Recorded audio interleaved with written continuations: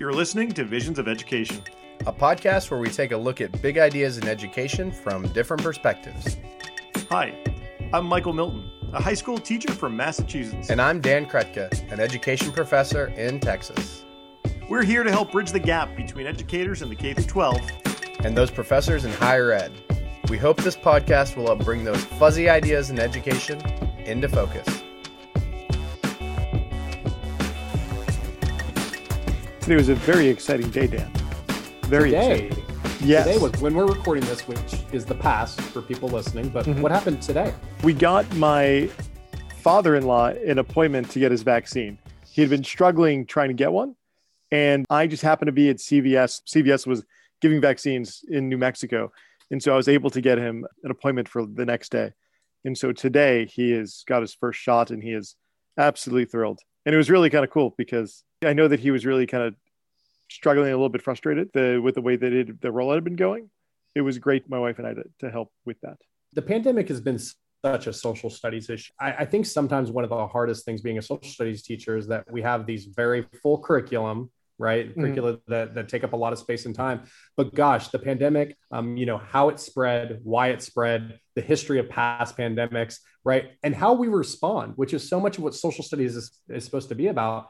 You could focus a lot on like our response to the pandemic as a real problem of democracy that social studies educators should be addressing in their class.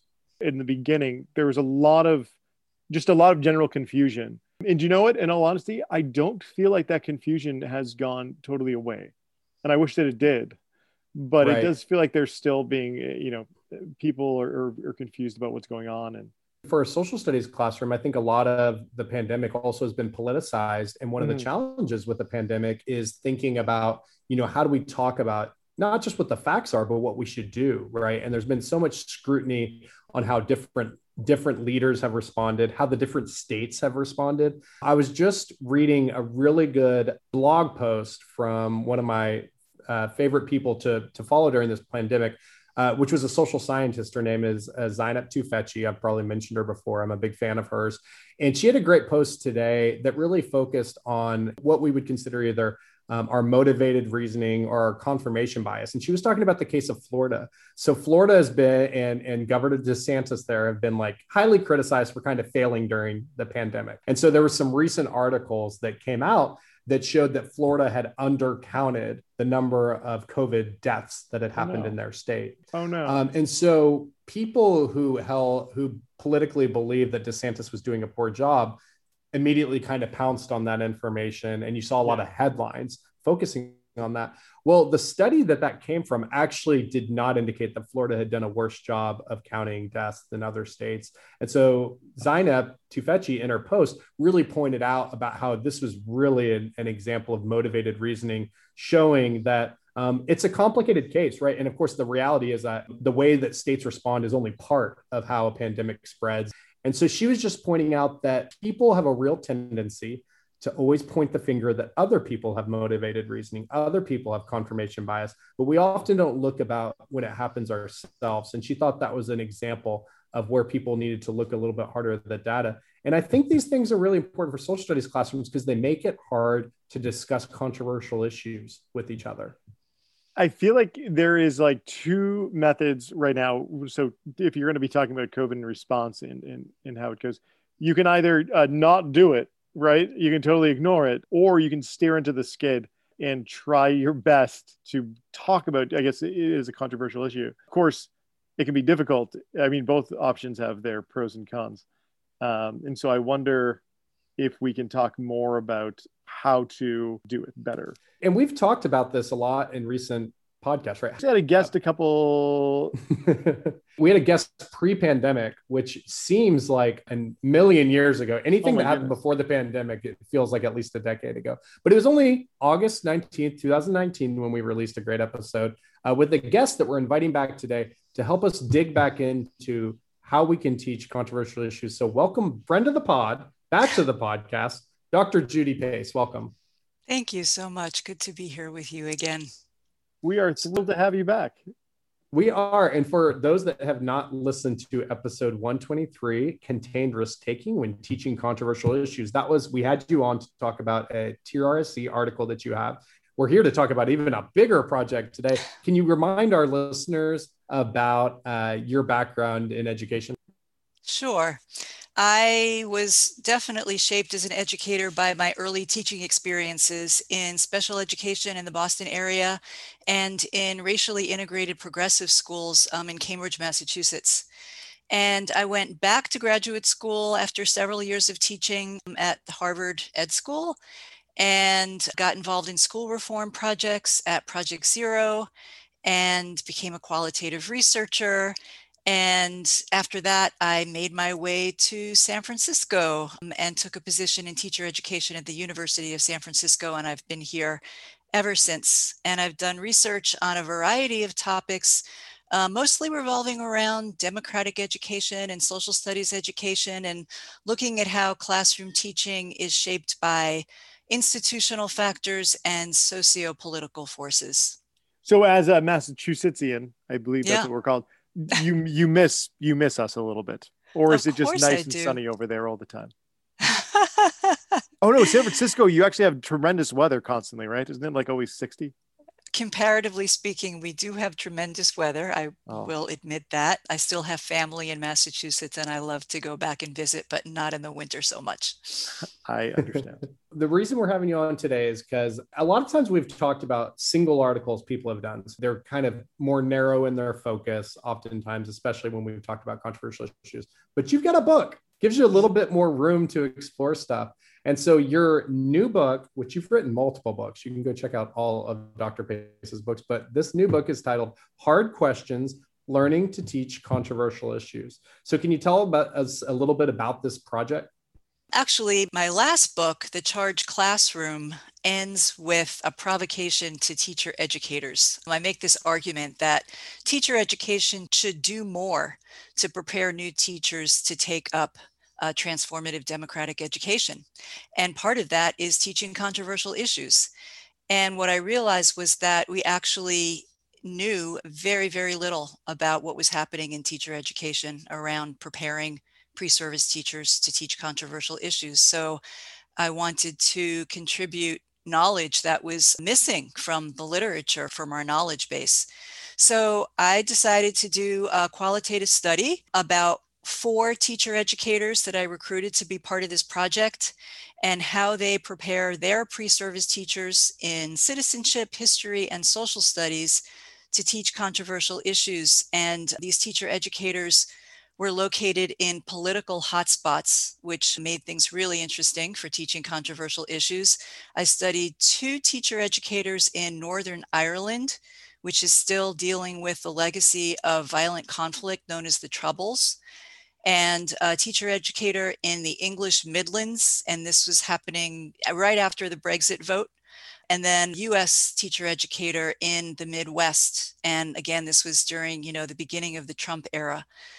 The book takes us inside their methods courses. I actually went to visit twice during that year, stayed for several weeks and observed their methods courses. And the book describes in great detail how they approached their practice in teaching controversial issues with their pre-service teachers, how they modeled different approaches and engaged their students in learning about this set of practices.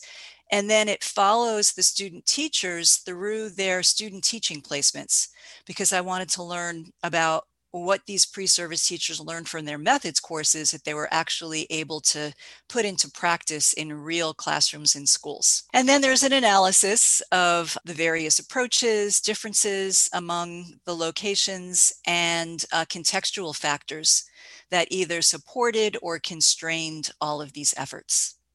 That's the book in a nutshell. The thing you have here that most studies don't have is a comparative sample, right? So you have an international sample here. Very interested right off the bat in just your first and most lasting impressions on the differences in these 3 different locations. Thanks for that question. I call it a cross-national sample because I don't think I spent quite enough time to really be able to do comparative research.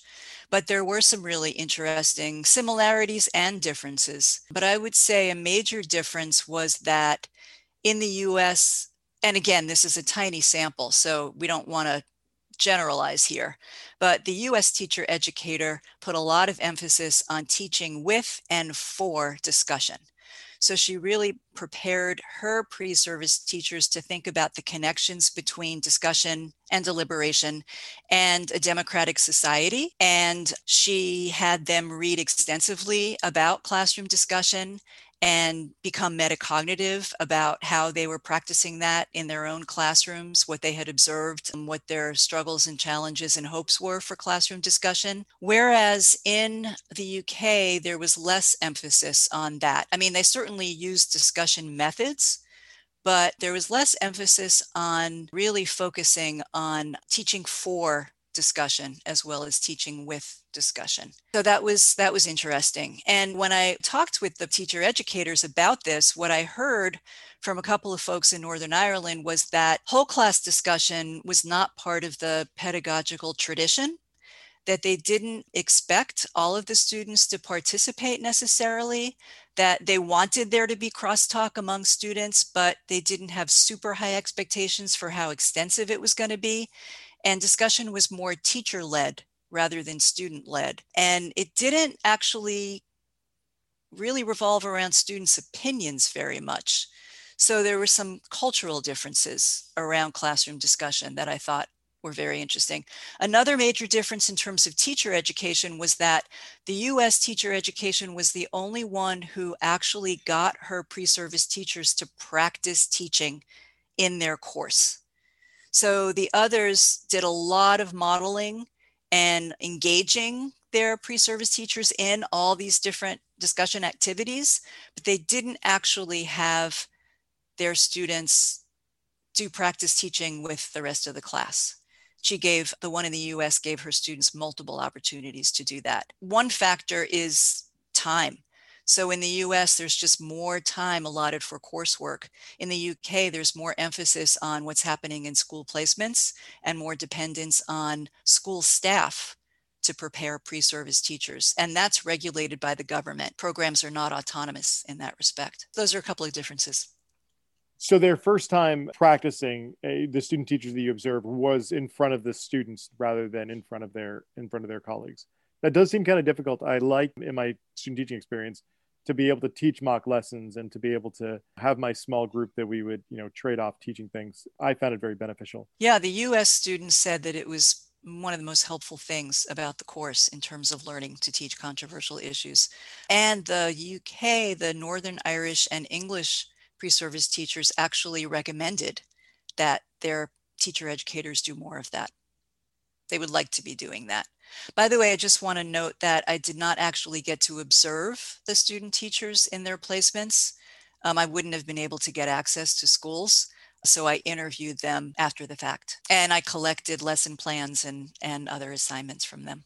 So what were some of the takeaways from how the student teachers were implementing some of the ideas that they learned in their methods class, whether they be from the US or from the UK?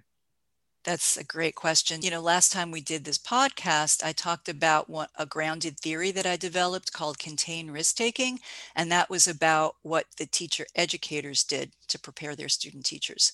I developed another grounded theory called adaptive appropriation of pedagogical tools. This is based on sociocultural learning theory that was applied to how pre-service teachers learn to teach. And it was explained by Grossman, Smagorinsky, and Valencia in a 1999 article. And what they say is that pre-service teachers learn to teach by adopting pedagogical tools that they learn either from their university courses or from their school placements, and that adoption of tools is mediated by the different activity settings in which they're operating. So it could be university courses, that's one activity setting, and it could also be the classroom in the schools where they student teach.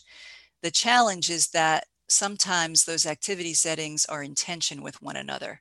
So we know that pre-service teachers learn all of these theoretical ideals about what great teaching is, but then when they get into real classrooms in schools, they're being told something else, and they're working under sometimes inhospitable conditions for pulling off these ideals, right?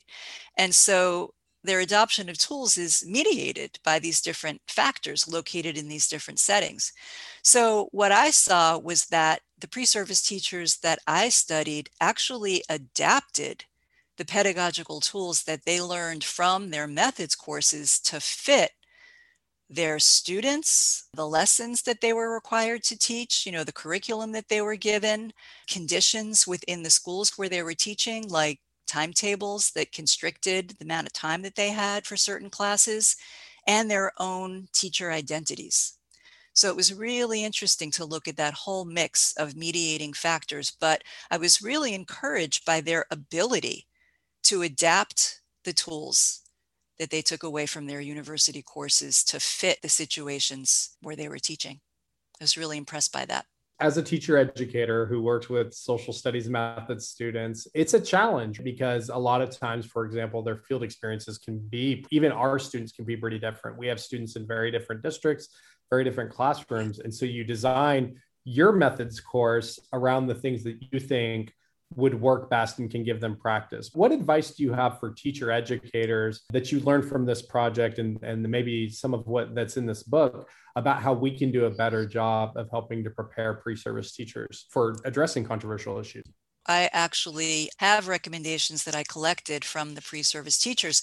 So, for one thing, they said that they all really valued modeling by the teacher educator, especially when it got them to explore issues using practical tools that they felt like they could use in their own classrooms, right? As I said earlier, the US pre-service teachers most valued the rehearsal of teaching, the planning and the teaching of discussion-based lessons on controversial issues with their peers. Other suggestions included having pre-service teachers develop curriculum, perhaps collaboratively, and giving them feedback on that. The second one is giving pre-service teachers opportunities to teach controversial issues lessons and get feedback, both from their peers and from the professor. Third one was having classes dive deeper into discussions of current, close to home controversial issues, because some of them felt like that was limited to some extent, really being able to dive deep into tough issues. A fourth one was scheduling teacher ed classes to convene during and after student teaching so that they could discuss their student teaching experiences and get support. So that was really interesting because in England and Northern Ireland, they did not have a student teaching seminar that happened during student teaching. We have that, a weekly seminar in my program. I know many teacher ed programs in the States have that. They didn't have that in England and Northern Ireland, although the teacher educator in England, when I spoke with him after the year ended, he said they were thinking about doing something like that the following year.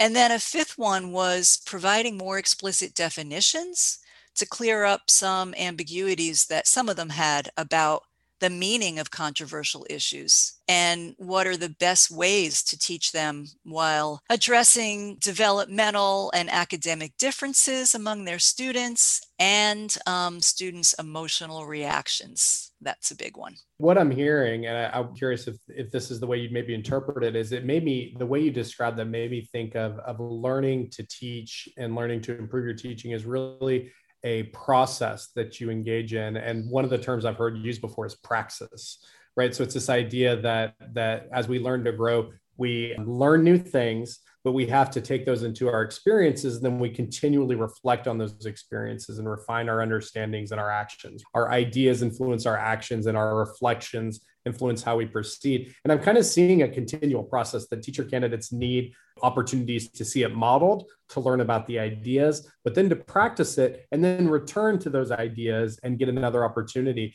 And that's what we know a lot about good teacher professional development too, right? Is it can't be just a one-stop shop. It's got to be kind of, we have to figure out a way to make this a continual process. Is that an accurate way of describing kind of maybe some of the advice that you have? I think that's a great way of describing it. but I really want to stress the coaching that they need during student teaching, because inevitably they run into all kinds of challenges. So for example, I'm thinking about, one student teacher in Northern Ireland who's teaching citizenship. Unfortunately, citizenship is a very low status subject, and typically it's given 35 minutes a week for maybe a third of the school year, or even less than that.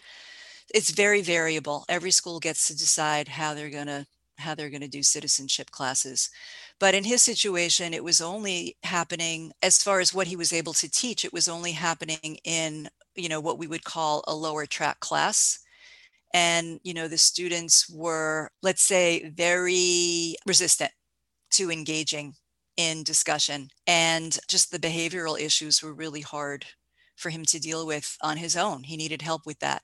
Another student teacher really needed help kind of figuring out how to adapt discussion activities to, like I said, a 35-minute period, because as he told me, once the kids get settled, maybe you've got 25, 30 minutes and you've got this really ambitious lesson. He taught this lesson on whether we should censor racist speech on the internet. And he brought in all these terrific resources, and they talked about, human rights, conflicting human rights, one being freedom of expression, another being anti-racism. And there's a really good discussion happening, but there wasn't enough time to go as far as he wanted to. So he took like the structured academic controversy format and modified it for a 2-person deliberation, which obviously is, a compromise. There was another student teacher who talked about a very, very traditional school culture that he was teaching in, where he got a lot of mandates about what he was supposed to be teaching and how he was supposed to be teaching it. And the students weren't used to having discussion in the classroom, and he wasn't encouraged to do it by his colleagues.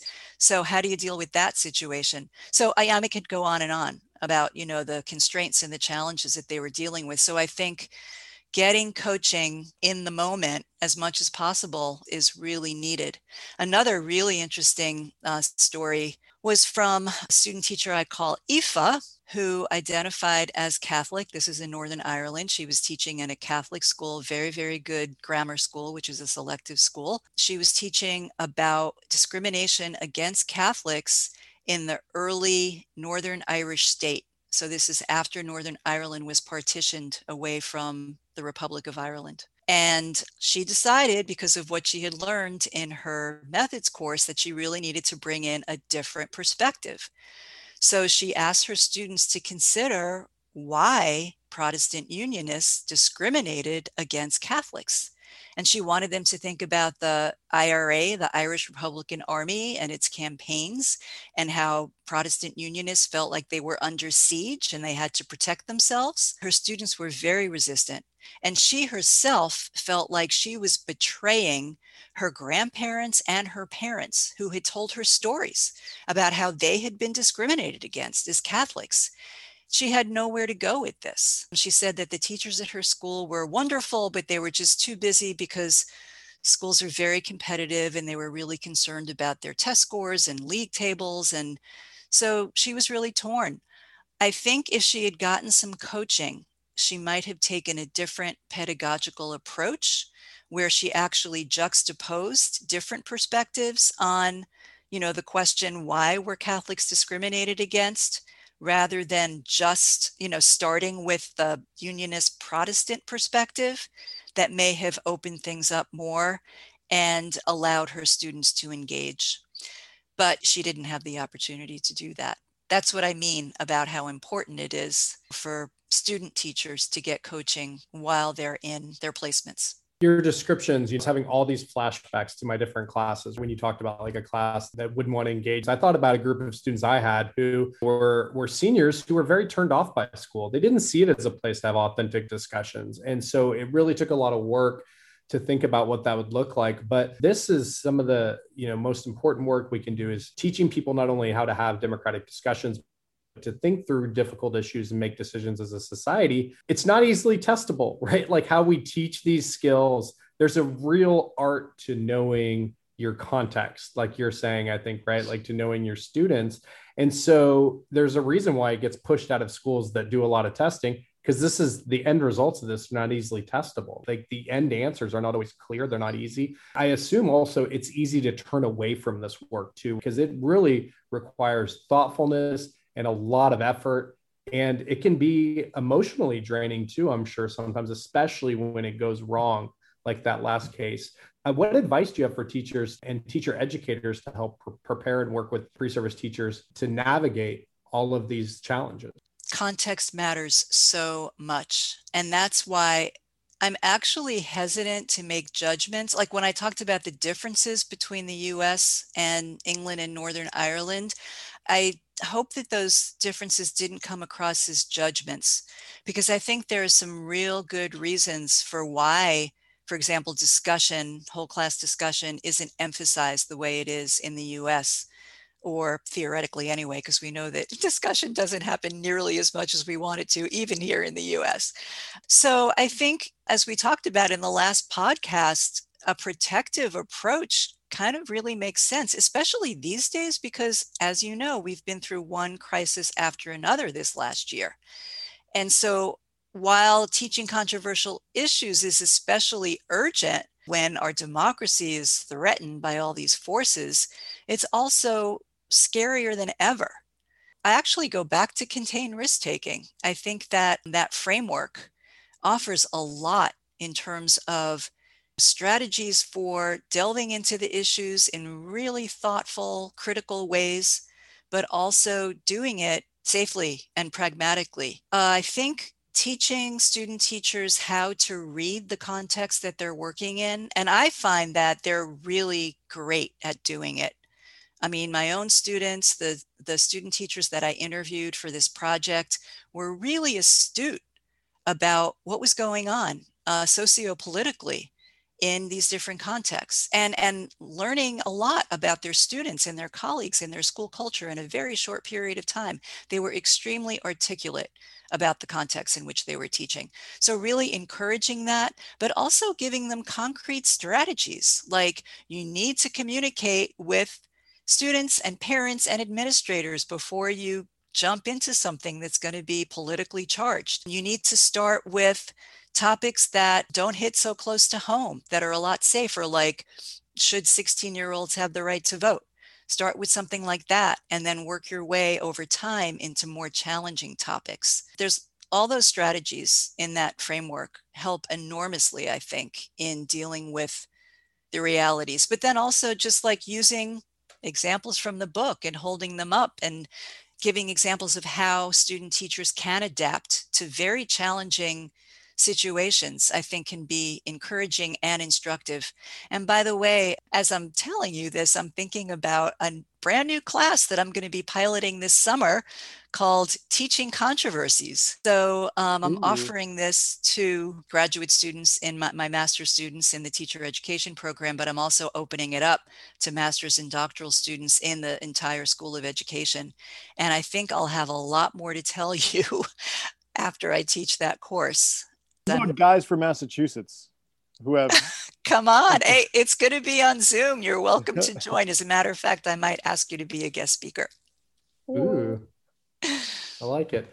So Dr. Pace, you're really approaching a tough topic that's easy to avoid. As we kind of finish up, can you make the case for why teacher educators should do this work and where you're going next with it?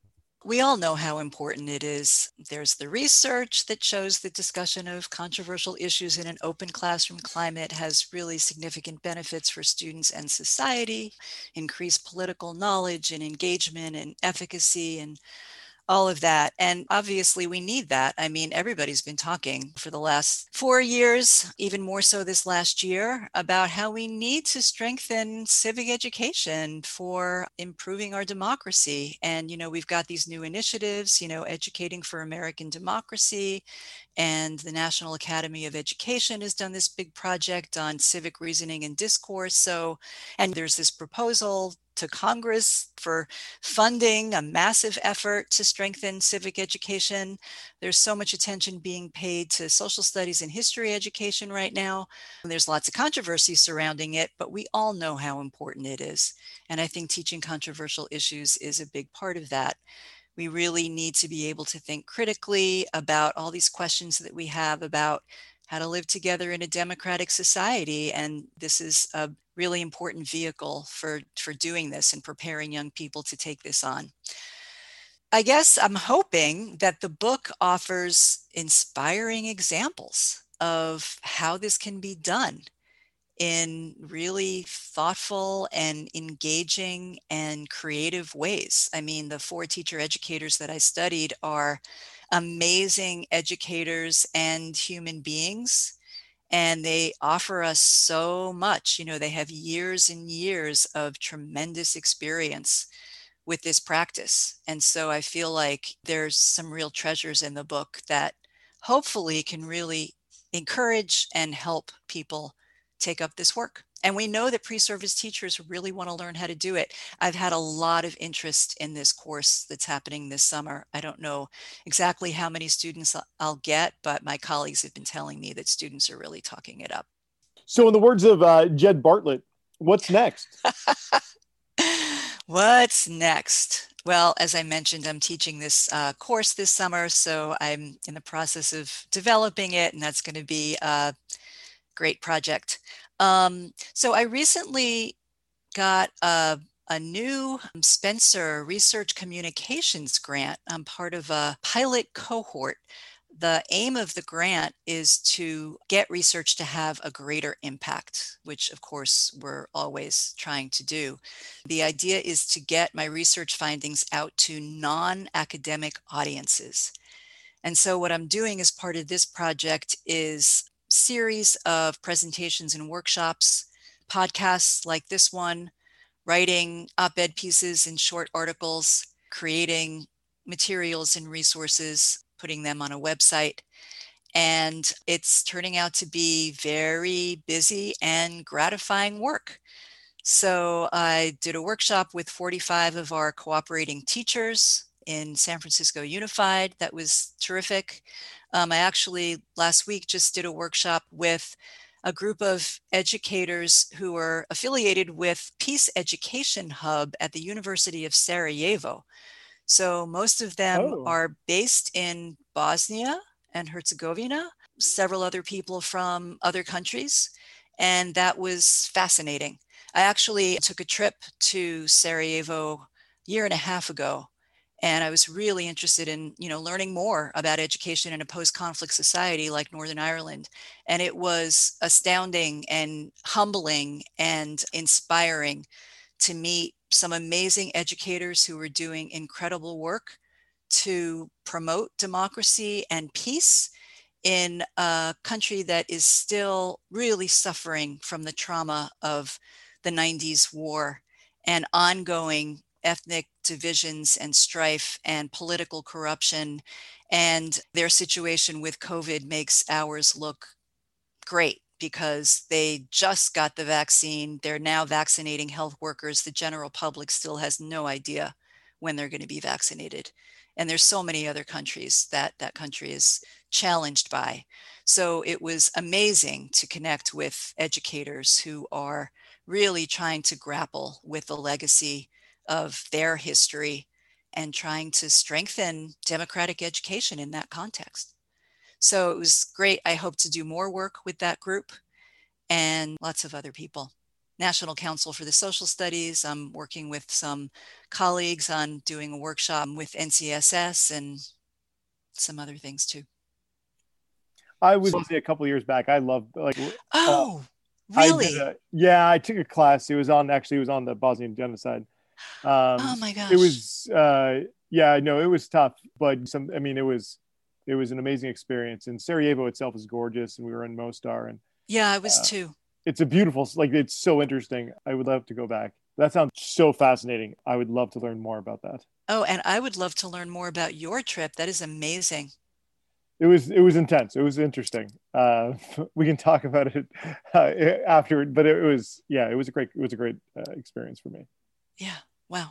What I'm hearing though too, Dr. Pace, is that, if anyone is interested in doing this work, right, besides just buying the book, they could maybe reach out to you and think about ways that they could use this research and ideas in their own setting.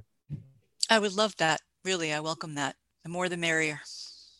Dr. Pace, thank you so much for joining us today. We do appreciate the fact that you spent some time talking with us.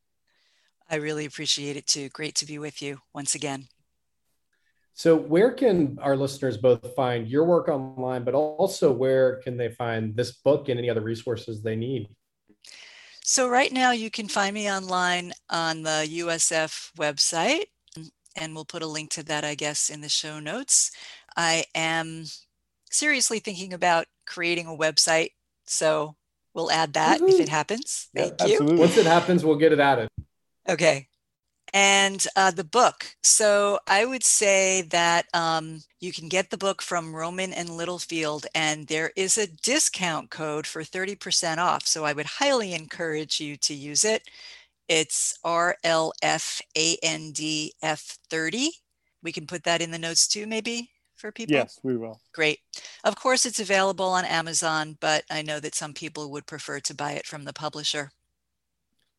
Yes, stand in solidarity. Right now, as we're talking, the labor organizers, the union organizers in Alabama are taking votes to unionize against Amazon, and they are trying to crush them as a big corporations often do. So very, very thoughtful. We do link it to the publisher on the website. Okay, terrific. Thank you so much for joining us today. We certainly hope to continue this discussion online. We will be looking for your new website, which will surely have a great message board where we can all communicate about your books and research and on other spaces. So thank you so much. Thank you. I really appreciate it. Anytime. Be well. Take care.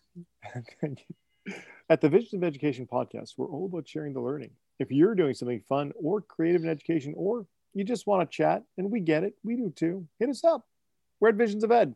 Sometimes we're on Facebook. And if you haven't already, and really, come on, subscribe to Visions of Ed on Apple Podcasts, Spotify, Stitcher, Google Play, and anywhere you'd like us to be. And if you really want to avoid controversial issues, everyone is in consensus that we deserve 5-star reviews. So go leave one for us. And if you do, we will read it on the air. You can find me on Twitter. I'm at Dan Krutka. And I'm at 42 Think Deep. Until next time, this is the Visions of Education podcast. Signing off.